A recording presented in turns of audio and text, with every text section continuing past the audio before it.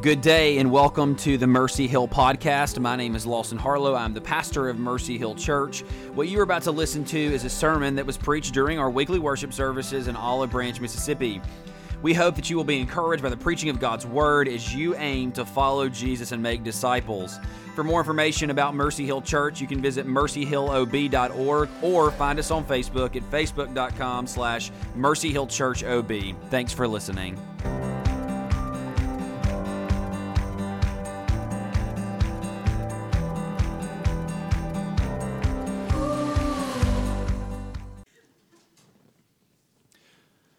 If you have your Bibles, Luke chapter 2 will be where we will invest the majority of our time this evening. The title of the sermon is Two Decrees. And the reason there are two decrees is because what we find in the very first verse of Luke chapter 2, this moment, this chapter that is devoted completely to the birth of our Lord, starts like this. In those days, a decree went out. Obviously, we know from the story, we know from not only the stories that we've spent time reading of ourselves, but even just the things that we're told throughout our lives, Christmas movies and things like that. This is the Caesar sending out this grand thing to go to your home and to be registered. But what's important to note here is that what we're actually seeing unfold is not Caesar's decree. We come to this, and certainly we look at Caesar, who was a mighty king without question. But what's important for us to understand is as we approach this text, as we approach this wonder of the season where we see the incarnate, the holy God become incarnate, that he would come to dwell with us, this is not some random occurrence, but it is that which was foreordained before the foundation of the world. Brothers and sisters, as we approach this text, it's important for us to understand one thing. This is the only means of reconciliation for mankind. There is no plan B. It has always been reconciliation through Christ and through Christ alone. And so this evening, before we dive into the text, I know that sitting out there are two types of people. Those who come because they are here to celebrate the incarnate Christ. And there are also those who are here to celebrate Christmas. If you are here to come to celebrate Christmas, brothers and sisters, hopefully what you will discover is that Christmas cannot be celebrated without worshiping the true Christ. And for those of you who have come to hear the word preached and to come and to celebrate our incarnate King, then let's do just that.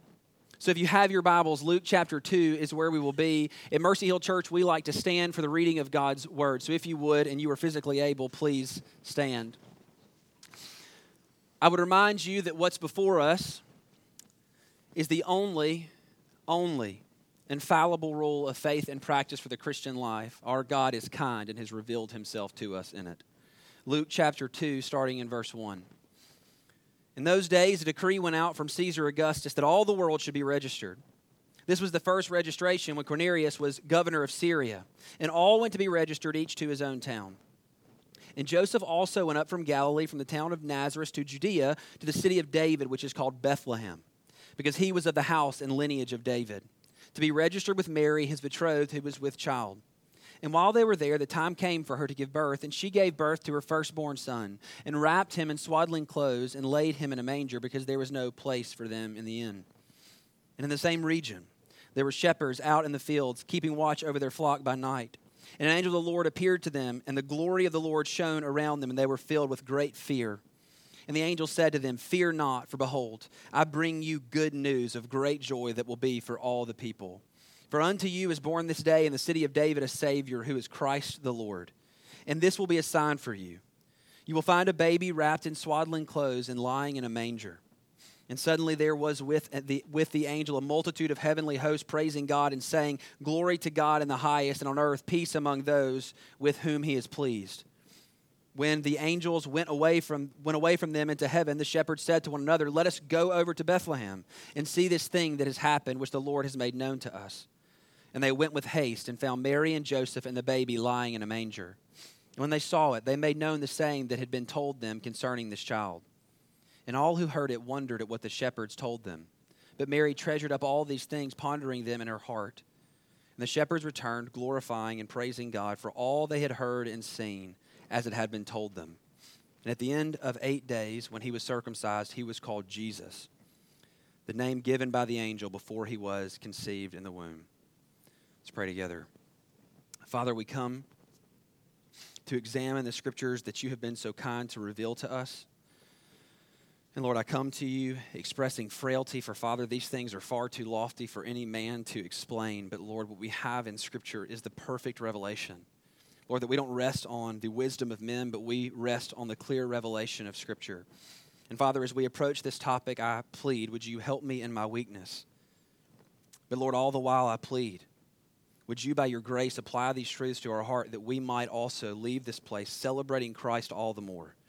That, Lord, as we go into our homes, as we go to celebrate the Christmas season with our friends and our families, Lord, that we might proclaim Christ is Lord and that he might be honored first and foremost in every moment that is to follow.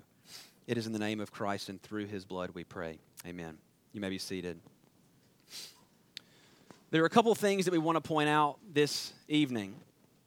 If you look at the text, we just simply like to walk directly through a text. So if you look at Luke chapter 2, I want to point out a couple of things and ultimately how all of these things point to an Old Testament picture of the Messiah. Luke chapter 2 says this: in those days a decree went out from Caesar Augustus that all the world should be registered.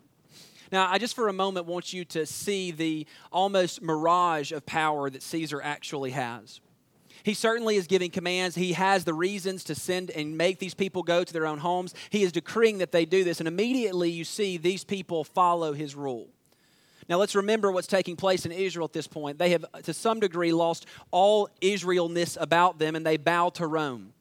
Whatever Rome says they do, because they are in great fear that Rome would perhaps eventually come and take away all that makes them who they are. Even to this point where you would have one who is of the line of David bow before an emperor's command. He gives a decree, and certainly in giving this decree, you see them follow and be obedient to it. What is perhaps most interesting about this is, as we approach this, we almost always see that there is some mighty hand in Caesar bring this about. Brothers and sisters, that is not so. There is a silent yet mighty hand that directs every single moment of Luke chapter 2. It is not the decree of Caesar.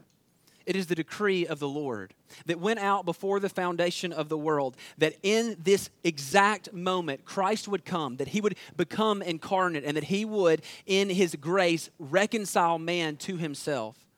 And so as we approach this, we see that they do just that. They follow Caesar's command. And it says this was the first registry when Quirinius was governor of Syria, and all went to be registered, each to his own town.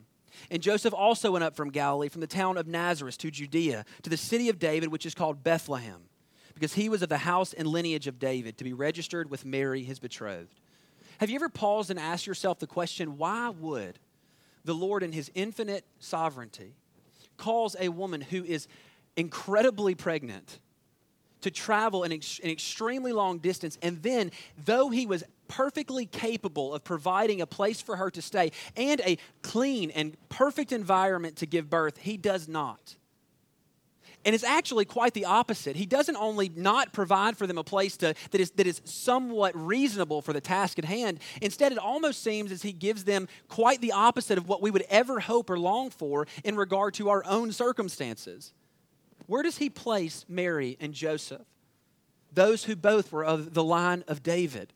Those who were kingly almost in their lineage. Where does he place them? He places them in a barn, in essentially a room covered with livestock, camels and donkeys. And I think we glamorize this a bit too much. Our nativity scenes betray us. They're cute. They're pretty. Everything seems to be perfectly in their place. But this is not the case. And any of you who have ever walked into a barn know better.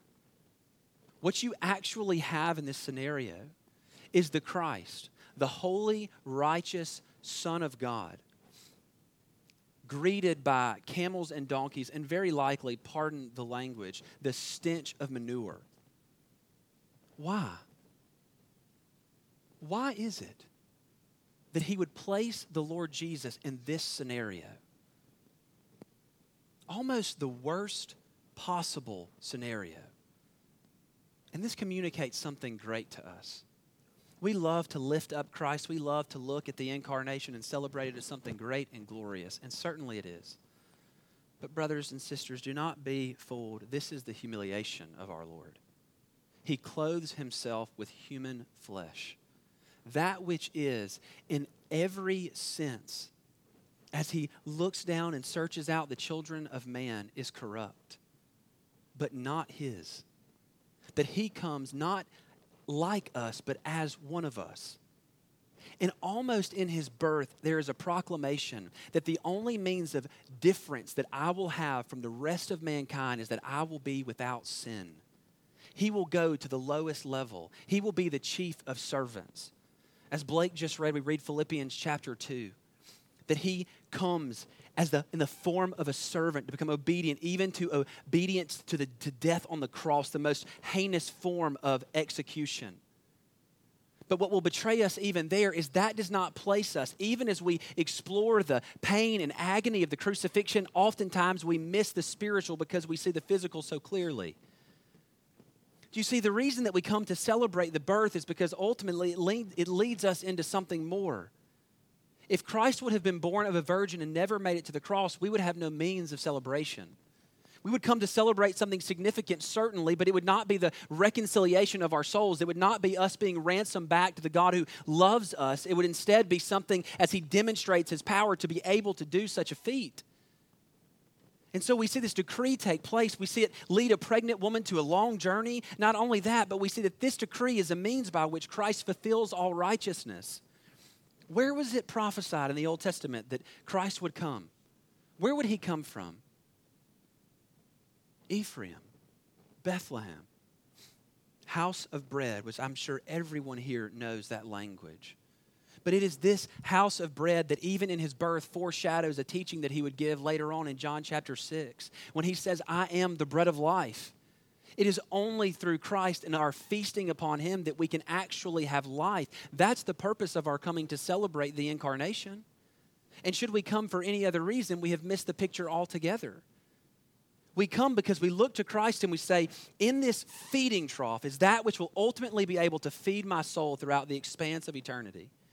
And apart from that, we are hopeless. And the beauty of this is Christ, God the Father, has orchestrated that even in his birth, that which would be incapable of him controlling, prophecy would be completely fulfilled. Almost to the level that we would look at it and think that the authors would have to skew actual historical fact for it to be a reality. But brothers and sisters, that's not so. For the author of the scripture, though certainly this one is penned by Luke, it was without question inspired by the Spirit of God who can do no wrong. He has fulfilled in this king who thought that he was great, Caesar, thought that he was executing a good and perfect plan. Brothers and sisters, it was the Father who was executing a good and perfect plan to comfort us when we should look at Scripture and think to ourselves, perhaps it is with error. And yet then we see things far outside of an infant's control would be perfectly fulfilled. That is only through the perfect plan of the Father being perfectly executed. Because he makes kings do what he wills. No soul is outside of his sovereign hand. And lastly, as we approach this, in verse 21 it says this, and at the end of the 8 days when he was circumcised, he was called Jesus, the name given by the angel before he was conceived in the womb. Well, let's ask the question then, when was this name given? And ultimately, what should we take from just this giving of this name? And this name historically has so much weight to it. It would remind them immediately as they heard and read this name of Joshua, that great warrior king that we read about in the Old Testament. Not only that, it would remind us of the Joshua mentioned in the book of Zechariah. But more than that, as we see this, there is this sweet, sweet verse that we find in Matthew 1, verse 21, where Jesus' earthly adoptive, if you will, father is given the name to give to his son. And this is what the scripture says. And I want you to hear this because I want you to hear the weight behind this. So in verse 20, we'll start there. It says this, but as he considered these things, behold, an angel of the Lord appeared to him in a dream, saying, Joseph, son of David, do not fear to take Mary as your wife, for that which is conceived in her is from the Holy Spirit. Now listen to verse 21. She will bear a son, and you shall call his name Jesus, for he will save his people from their sin. You see, the culmination of the Christmas story of Luke chapter 2 is really in the giving of the name of Christ. The giving of the name that really already has this great weight behind it should you have read the Gospel of Matthew. This name that is given is essentially a guarantee of what he will accomplish. It is a name that says he will in actuality save his people from their sin. Now, the reason this is so important for us is because I think far too often we find ourselves timid in the salvation that Christ has provided for us. We think it not be as strong as Scripture teaches. Hear me when I say this, saint. Your salvation was secured in an original decree. And the name that Christ is given here is a reminder of that Jesus will in actuality save his people from their sin. Those whom he aims to rescue and redeem, he will keep. He will save his people from their sin. But that leads us to the second decree, because brothers and sisters, should we come to celebrate the incarnation without ever looking at the cross, we would be foolish at best. And so if you would, turn in your Bibles to Acts chapter 2. Acts chapter 2, we see this playing out. And all throughout history, we see this idea of a redemption promised. And then we even see it applied in the New Testament as we actually come to faith. But what I really want to look at here this evening is redemption accomplished. What actually took place for our souls to be saved. And there are three things that had to happen. Three things had to happen. Acts chapter 2, verse 22 is where we'll begin. Men of Israel, hear these words. Jesus of Nazareth, a man attested to you by God with mighty works and wonders and signs that God did through him in your midst, as you yourselves know. This Jesus, delivered up according to the definite plan and foreknowledge of God, you crucified and killed by the hands of lawless men. God raised him up, loosing the pangs of death, because it was not possible for him to be held by it. This is the second, or perhaps more accurately, the first decree. We read Luke chapter 2, we see this idea of this governor giving out this decree, this commission for people to go back to their homeland where they can be registered, but there is a better and a more prominent, a more powerful decree that has gone out earlier. This is the decree in which ultimately our salvation rests. When we come to look at Christ in the manger, we would be fools not to look past it to the cross. For the literal moment of his incarnation, his body, his flesh, his blood were ultimately there to be broken and shed for us. We must not be so foolish as to think he had to be just born so that he could ultimately die, but there had to be something else that was accomplished. Christ had to fulfill all righteousness. This is perhaps the most forgotten and to our detriment doctrine of the church. Brothers and sisters, if you be in Christ, you need not earn your own righteousness. You cannot. What is most tragic is that we still aim to do so.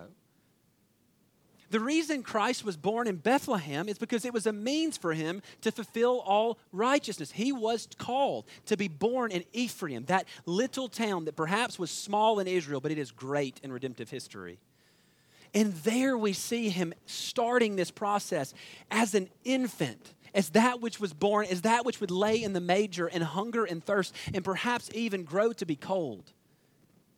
We look there and we see him actually fulfilling the righteousness that is necessary for us to enter in the gates of heaven. For some reason, we have begun to preach a gospel that simply is only the remission of sin, which praise be to God for. But that is a half gospel. It is not the whole. The whole gospel demands that you be clothed with the righteousness of Christ.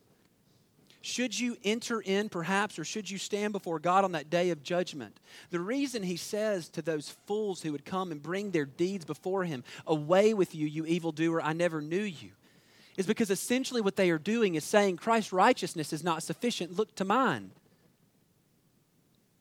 And should we do that, we will share their fate. Brothers and sisters, you must have something more. You must have something alien. It cannot come from you. For we are wicked to our core. Be not fooled. Scripture, perhaps clearer than almost on any other subject, points to our frailty, to how we are feeble, how we cannot do what is necessary to stand in right relationship with our God. So what had to occur? We call it the the covenant of redemption that God in his infinite grace gave people to Christ, and Christ came incarnate, fulfilled perfect righteousness that we might dwell with him eternally. Listen to the language. Men of Israel, hear these words. Jesus of Nazareth, a man attested to you by God with mighty works and wonders and signs that God did through him in your midst, as you yourselves know, that Jesus delivered up according to the definite plan and foreknowledge of God.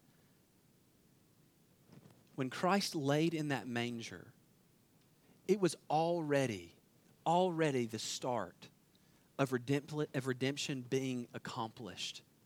That when he came, when he was laying in that manger, the cross was in view. It came to pass by his definite foreknowledge. It came to pass because he decreed it to come to pass. Should you question the love of God for you, brothers and sisters? As that infant that was the treasure of heaven, that had been caught up from eternity past in a loving triangle of love, being the supreme object of the Trinity's affection, as that child laid there, it was in view his execution. And his execution is not a gentle one. If you notice the language here, it says this, who you crucified and killed by the hands of lawless men. Christ, the holy, righteous King of heaven, would be by the hands of wicked men, beaten and bruised and crucified, ultimately to have his side pierced. But what is so upsetting is that in that moment, that was not a simple execution. No one died like Christ died. We certainly look there, we see the blood, we see the bruises, we see his flesh being torn. But this is nothing in compared to what was actually endured there. We look to the cross of Christ and we see all these things unfold, and the people who would say, look to Jesus, he'll show you how to be moral, would say, look to his death, he suffered well. But the biblical account does not say that. The biblical account says, look to Christ and see the wrath of God displayed. Look to Christ and see him drink the cup full. He will drink it in its entirety. There will be no wrath left for you, saint. So should you look to the cross of Christ, you would see that he actually did die for the sins of his people. And he died for the sins of his people perfectly. He did not make salvation possible. He actually made salvation. He accomplished it in full. That as he drank that cup of wrath, that means that those who trust Christ will have none to drink for themselves. It can't be done. God would deny himself of being just should he do that. At the start of this story, in Genesis chapter 3, the greatest problem that we have is God is good and just, and we are not. And at the end of the story, for every saint we sing, God is just and good, and there my salvation lies. Because if he is just and good, he cannot forget, nor will he ever forget, the perfect obedience of his Son. To do so would deny his own being. God has hung your salvation on himself and himself alone. So the question then becomes, what then, or how then, do we respond to this? Most of you here, I would presume, are in Christ. You know the Lord. And this should be the season in which our souls are most secure and comforted. Because we're reminded of the extent to which Christ would go to ransom and to redeem to himself a people. And should he go to such great lengths, we can rest very comfortably that he will never lose that which he bought. His hand is not too short to save. But, and even for us who are in Christ, we would do well to be reminded of the very last point of Peter's excellent sermon in Acts 2. Listen to verse 37 and following. Now when they heard this, they were cut to the heart and said to Peter and the rest of the apostles, brothers, what shall we do? Which is the question I think we would all do well to ask ourselves. And Peter says to them, repent and be baptized, every one of you, in the name of Jesus Christ for the forgiveness of your sins, and you will receive the gift of the Holy Spirit. For the promise is for you and your children and for all who are far off, everyone whom the Lord our God calls to himself. And with many other words he bore witness and continued to exhort them, saying, save yourselves from this crooked generation. So those who received the word were baptized. And there were added that day about 3,000 souls. So the question then is, what then shall we do? For those of you who are here, who perhaps stumbled in because you love Christmas and you wanted to celebrate, and this is a good Southern tradition, I would encourage you, repent and be baptized. Turn away from your sin. Look to Christ. He is your only means of rescue and redemption. And perhaps you think this is not the best place for that, but I'm not so fooled to believe that our culture is so Christian. For far too many don't know the clear teaching of the gospel.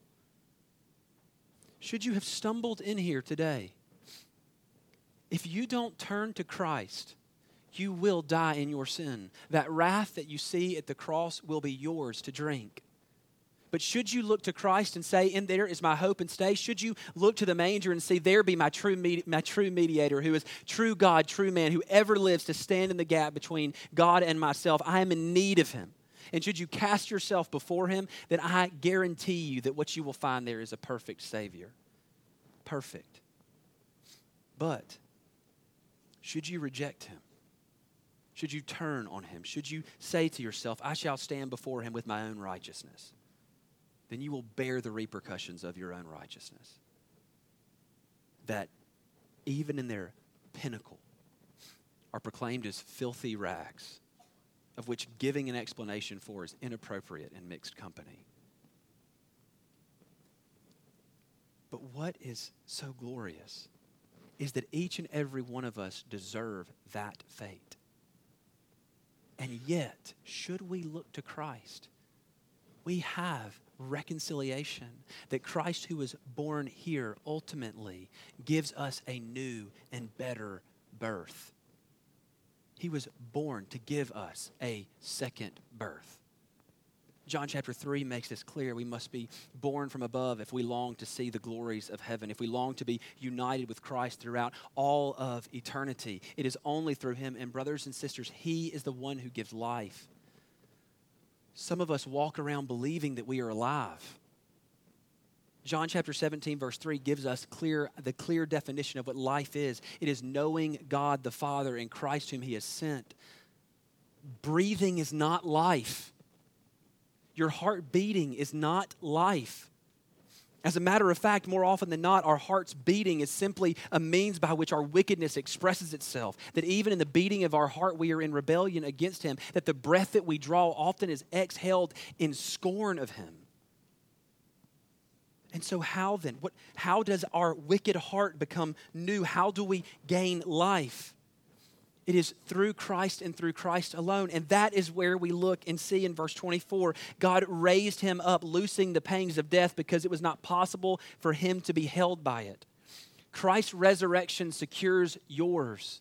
If you be in Christ, this is a language that we have forgotten, but it is the language of Scripture. It is not the idea of you being a Christian. The question is, are you in Christ? Were you with him in his death? Was he your substitute? For if you are with him in his death, then you certainly have died there. And if you have died there, then brothers and sisters, you can rest comfortably, for you are in Christ, meaning that you will be raised with him. And he will never abandon you, for you will go where he goes. And so the plea is, let us not go another year, saint especially, celebrating Christmas like pagans. Is Christ the joy, the splendor of Christmas? Is he the reason that we come to gather, or is it because we love our family and friends, which is a glorious thing? But should we come to celebrate Christmas apart from Christ, we are foolish people at best. But to come and to celebrate Christmas and to celebrate Christ, who is good, who is perfect, who is holy, that this should be the season in which our souls sing loudest. Because in infinite humility, based upon the love of God, he came to ransom to himself his people. And he has accomplished it.